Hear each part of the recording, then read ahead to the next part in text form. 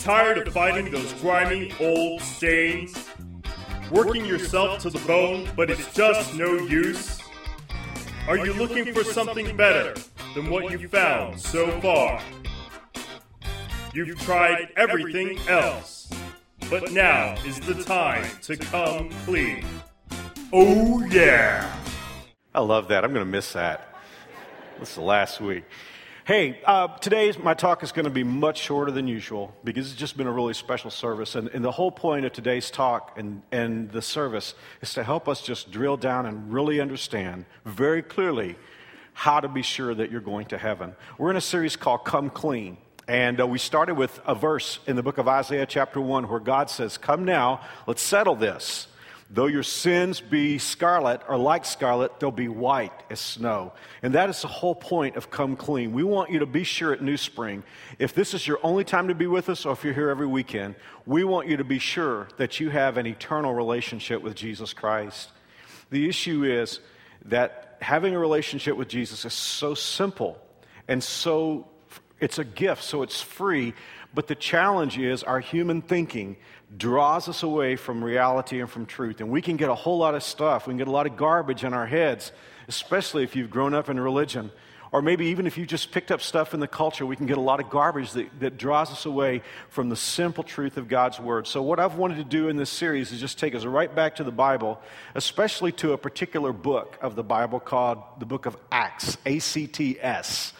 Acts is the story of the church. And in Acts, 3 chapters, we have 3 succeeding stories of 3 individuals who settled this issue eternally with God and became children of God and then took the step of believer's baptism, not in order to have that relationship, but because that relationship had come into existence.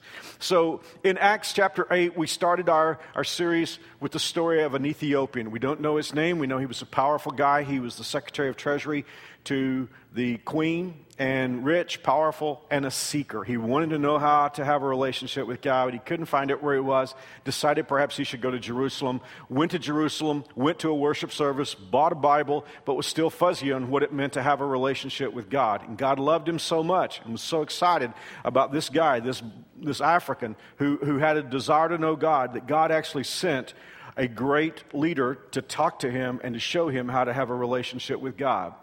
Last week, it was a different nationality. It was a Jewish person. It was a religious guy. His name was Saul, and we didn't like him very much when we first saw him because he was mean. Religion had made him mean. He thought he was keeping all the rules, and because he did, he was superior, and he wanted to wipe out anybody that didn't see things the way he saw them. And that's the way he started out. And God didn't just gently send somebody to him. God knocked him flat. And in that experience, God revealed to him who he was, and Saul accepted Christ as his Lord and Savior, and God transformed him so much that God actually changed his name to Paul, and he became one of the most influential people in history.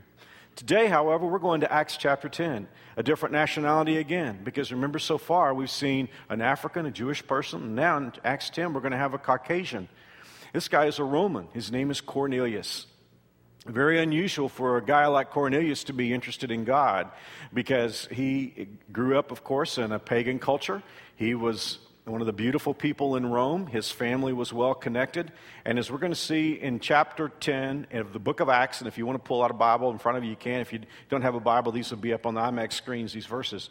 But we're going to see in verse 1 that he had a lot of things going for him. And the reason why I start off my talk like this is in our culture today, we have an idea, and I don't know where this comes from. Maybe it's just we sort of hope it's this way.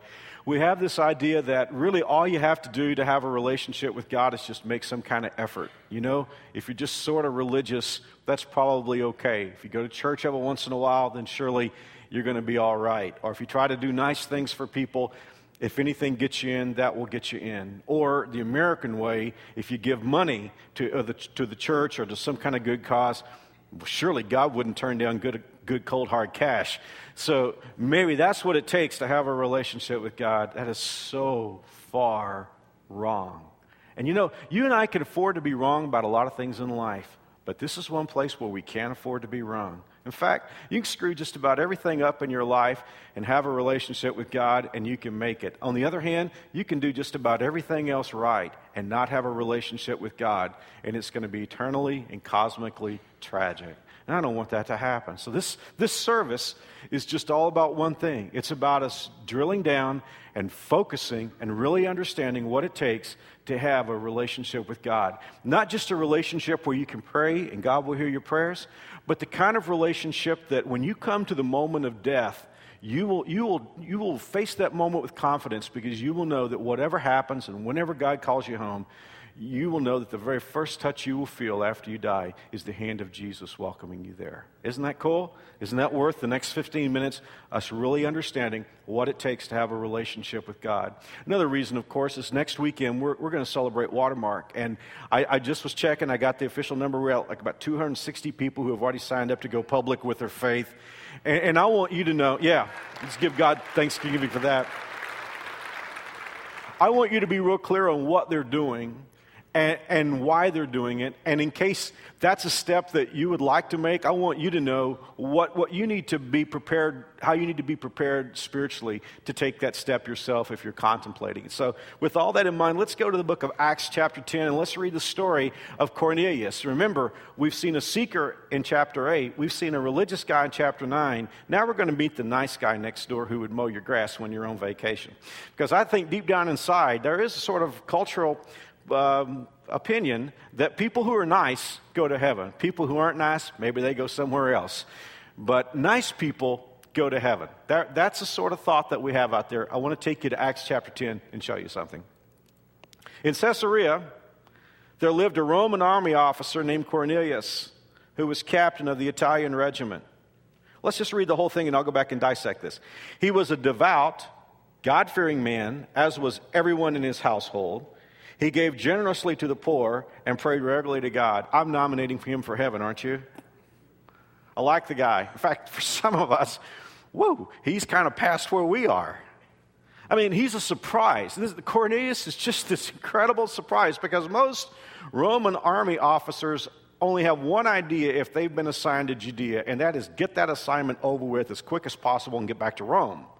Because Rome was where it was happening. Rome was where the sophistication was. It was where the money and the juice and the power and all that stuff was. Well, Cornelius was very well connected. We draw from his name that he was probably a member of a particular family that was in thick with the Caesar and a lot of the senators in Rome. He was one of the beautiful people, and he was a man of great power.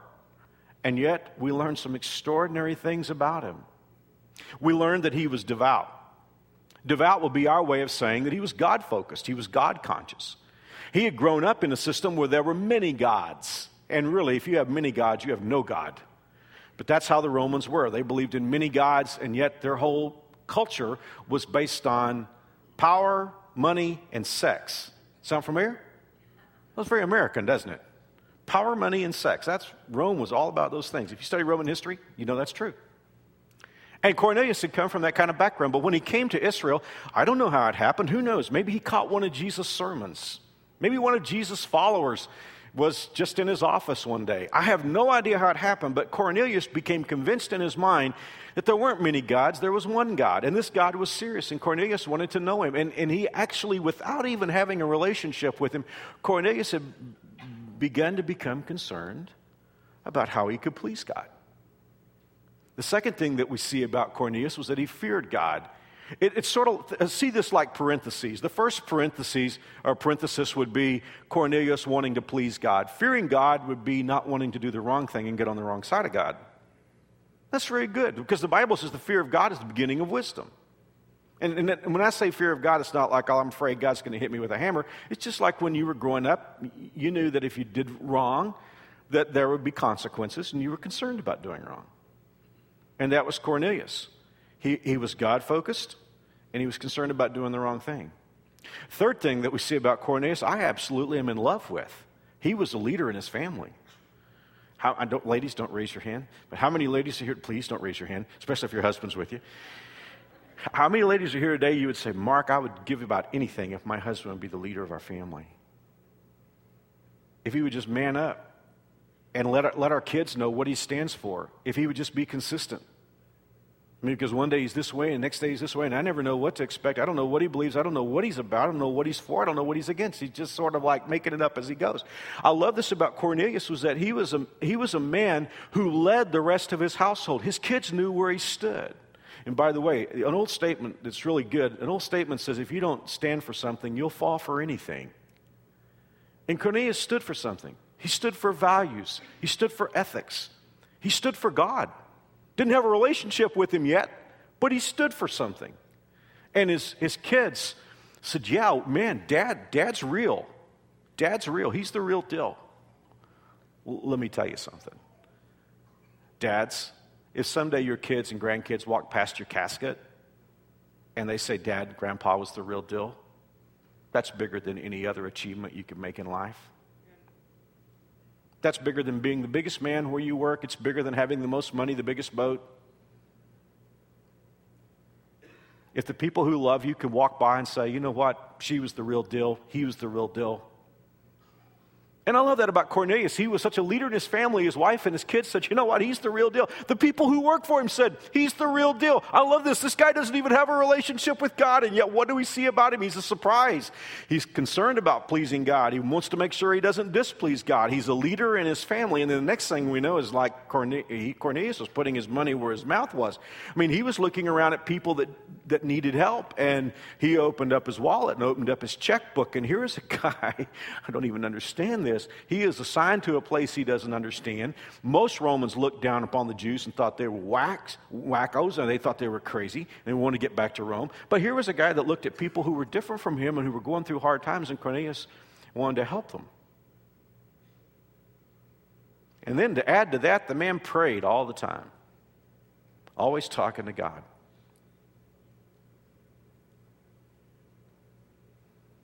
And yet here's the thing. Had he died at the moment we opened the chapter, he wouldn't have gone to heaven.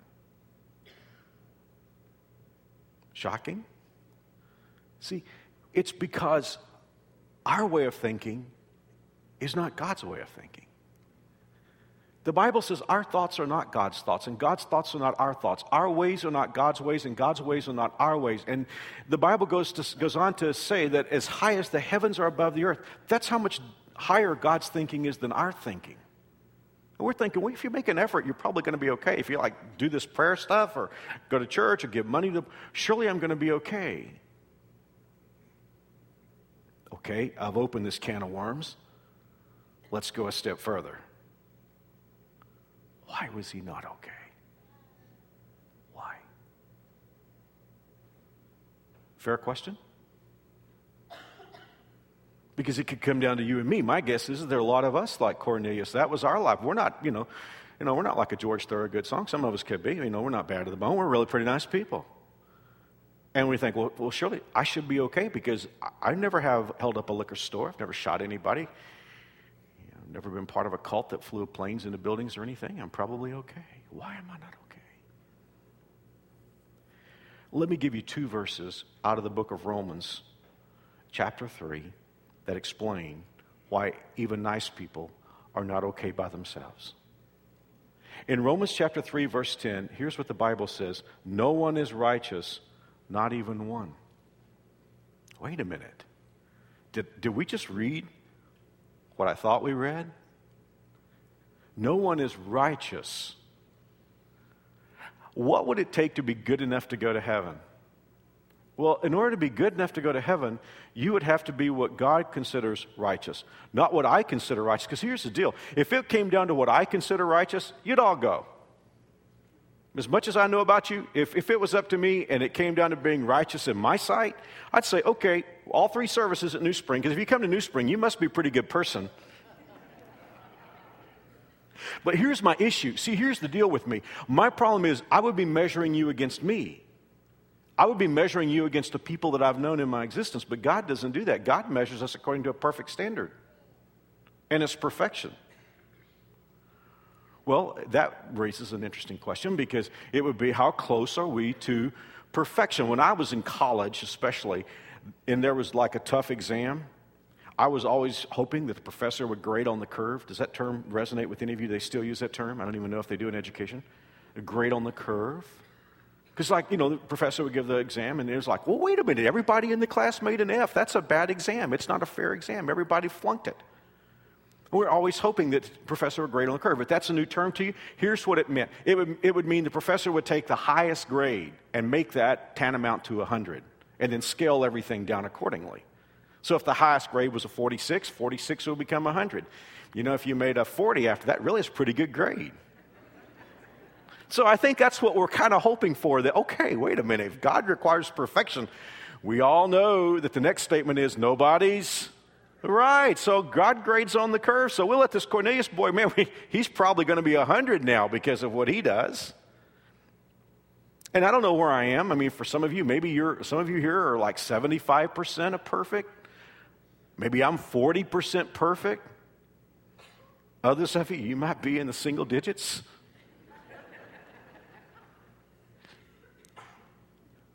Would it matter if anything short of perfection was not enough? Wouldn't that put us all in the same boat? Because look at what the Bible says. No one is righteous, not even one. The second verse I want to show you is 13 verses later. The Bible says, for everyone has sinned. We all fall short of God's glorious standard. Did you know that was in the Bible? We all fall short. That means Mother Teresa and Osama bin Laden. I would assume Mother Teresa's like right up there nudging the top. I mean, for that lady to give her life for the lepers of Calcutta and do so much good work on her own, I would think she's like, just bumping up against that top thing. And Osama bin Laden, I'd figure he's down pretty close to the bottom.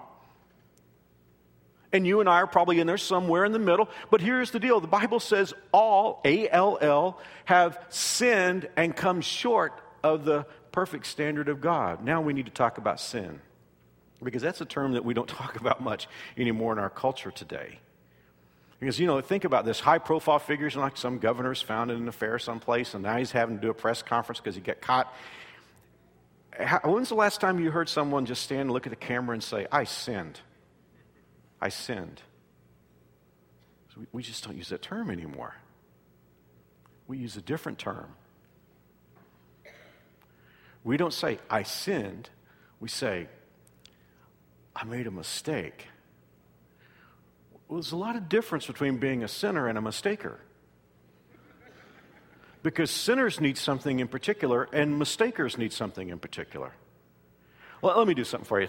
And a friend of mine is a pastor did this the other day, and I was watching one of his messages, and I thought, wow, this is really good. And so I'm stealing it from him. But I just want you to see something. He just pulled down the definition of sin and the definition of mistake. And so these are going to be on the IMAG screens. Could we just look at them together? I mean, here's the definition of a sin.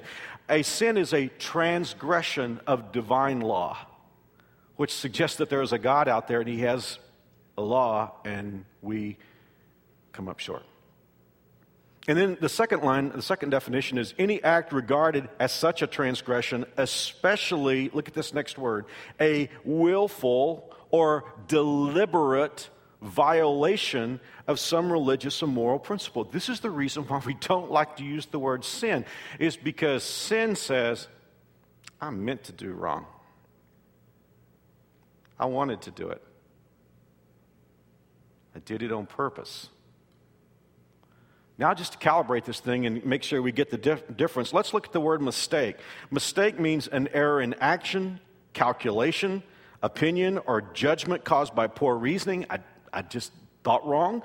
Or carelessness. I just made, I just wasn't watching what I was doing. Insufficient knowledge. Nobody told me. You see what I'm saying? Now, here's the thing. Mistakers need to do better. Sinners need a Savior. Could I say that one more time? If you're just a mistaker, there is not a thing in the world God can do for you. Because Jesus didn't die for mistakers. He died for sinners. There's a little phrase in the Bible that gives me great confidence. It's a phrase that says, Christ died for the ungodly. Because see, if he just died for the godly, I'm not sure I'd qualify. but I know my heart. And I know the things I've done. I know the things I would have done if I could have done it without getting caught. I know the things I wanted to do when I was angry. I know what's inside of me. And when I read in the Bible that Jesus died for sinners, I'm saying, here I am. I'm not a mistaker. I'm a sinner. I did it on purpose. I did it because I wanted to do it.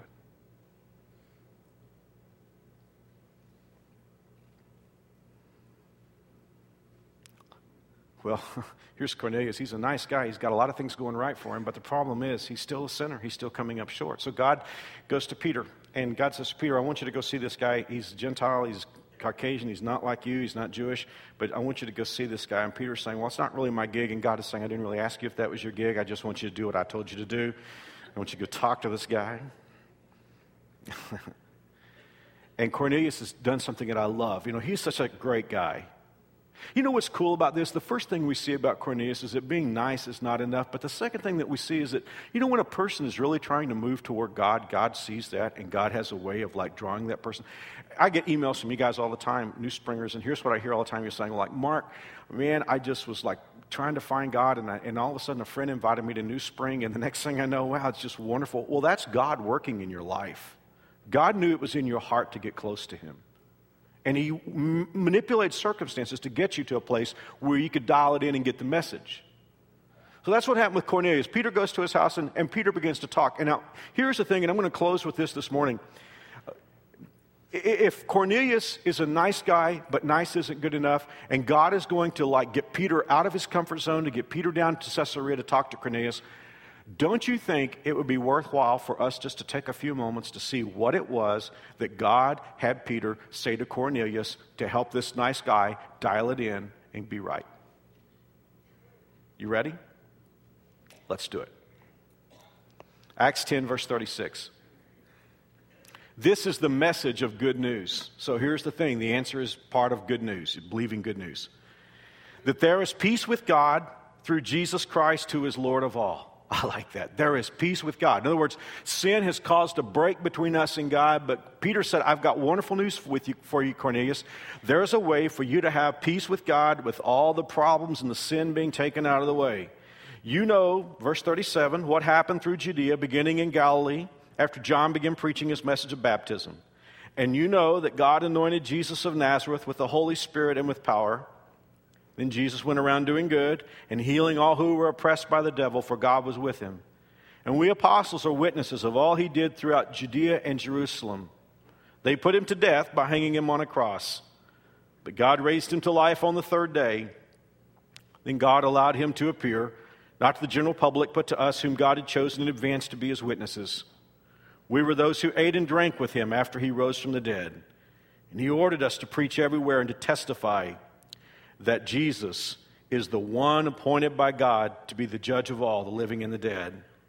He is the one all the prophets testified about, saying, are you ready for this? Because here's the line right here, that everyone who believes in him will have their sins forgiven through his name.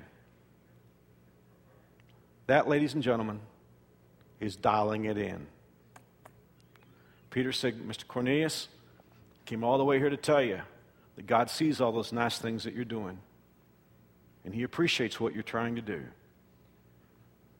But the problem is you have a sin issue, and I'm here to tell you the good news, that Jesus has taken your sins on him, all those things that you did. He paid the price on the cross. And if you will put confidence in him, in his death and resurrection, God will wipe the slate clean and forgive you of all your sins and make you God's child. I know what some of you are thinking right now. You're saying, now wait a minute, Mark. I'm like trying to add this up. And here's all this stuff that Cornelius is doing, and it looks so big. And you're telling me that's not enough. And on the other hand, you're reading me a Bible verse that says I need to believe in Jesus And that I get this gift of eternal life. That seems so tiny. I don't understand. If I were putting it in a scale and putting it in a balance, it would be like all this stuff that Cornelius was doing. Wow, it would like weigh heavy. It's like surely God would be okay with that. And on the other hand, you're telling me just to believe that Jesus died for me and rose, that seems so small. You're right. Think with me for a moment. See, the part we do is small. What you're missing is the part that Jesus did was so huge. For God to love you so much that he would put his only son, on the cross to die for your sins. And then for us to turn around and tell God, that's not enough, I got to do something. We're like telling God to his face, sorry God, it wasn't enough what you did. And the gift you gave was inadequate. If you want to have an eternal relationship with God, it comes down to this. It comes down to receiving God's gift. It has to be Jesus plus nothing. I talk to people sometimes and they say, well, Mark, I know that God offers me the free gift of eternal life. And I'm going to believe on Jesus. And I think I got to still do good things because it's like I believe in Jesus and I get God's grace, but then I got to live it and I got to like do right things. You just messed it up. Because it can't be Jesus plus anything. You know, if a gift has strings attached, it's not a gift anymore. So, well, wait a minute, Mark. I kind of grew up in this church, and they said that, yeah, I believe in Jesus, but I have to be a member of the church in order to go to heaven. I just added the church to Jesus and screwed it up. As wonderful as baptism is, and we're going to celebrate baptism in a huge way, there are those who say, well, you have to believe in Jesus, plus you have to be baptized. You just messed it up. Peter said, Cornelius, I'm bringing you the news that you need to know. Jesus died for your sins. He rose again. He's the one all the prophets wrote about and said that everyone who believes in him would have their sins forgiven and have everlasting life. Was there a moment when you knew you were a sinner and you dialed it in, you knew that Jesus died for you, and you received God's gift? I could be talking to you and you say, well, Mark, I'm just really not sure where I am. Well, wouldn't today be a wonderful day to just settle this? Because isn't that what God said? He said, come now, let's get this thing settled. Don't wait another minute. Though your sins be as scarlet, they'll be white as snow. Though they're red like crimson, they'll be white as wool. I'm going to ask you to pray with me, and everyone praying.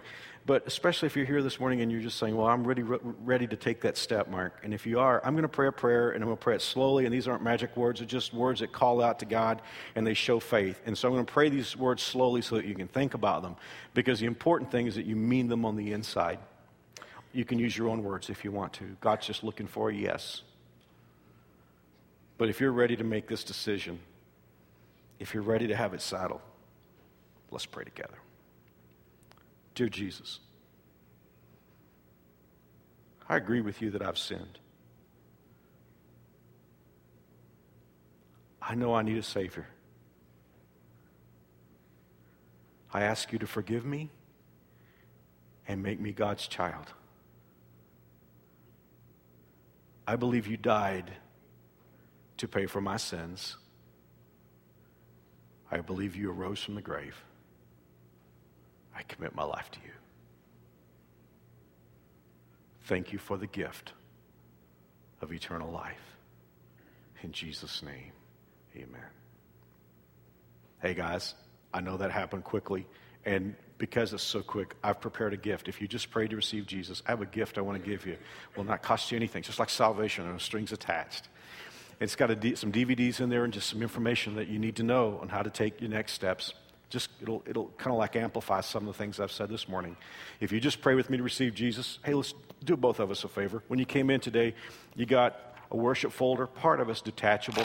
If you look at the part that's detachable, you can see a little facsimile of the little packet that I just showed you.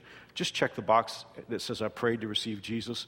And if you'll put your name and address on there, you can drop it in the offering bags when they come by in a moment, or you can drop them in the boxes by the back doors, and I'll mail it to you this week. If you don't want to wait, you don't have to wait. If you want it to take home with you, if you just prayed to receive Jesus and you really want to follow him and you're just like, I don't want to wait for the mail, you don't have to. I'm pointing right through the middle doors. There are 2 zones called guest services and New Spring Store. Just right past those middle doors. Just bring the card back. They won't ask you any hard questions. They won't stalk you or do anything. Just give them this and say, I prayed with Mark, and they'll give you this. You can take it home with you today and start your walk with Jesus. One more thing, and I know I've got like 30 seconds, okay? I'm going to fly this by real fast. Baptism is taking the public step of your faith. It is showing that you have made this decision. Because if you prayed to receive Jesus, you could have done it silently with nobody around.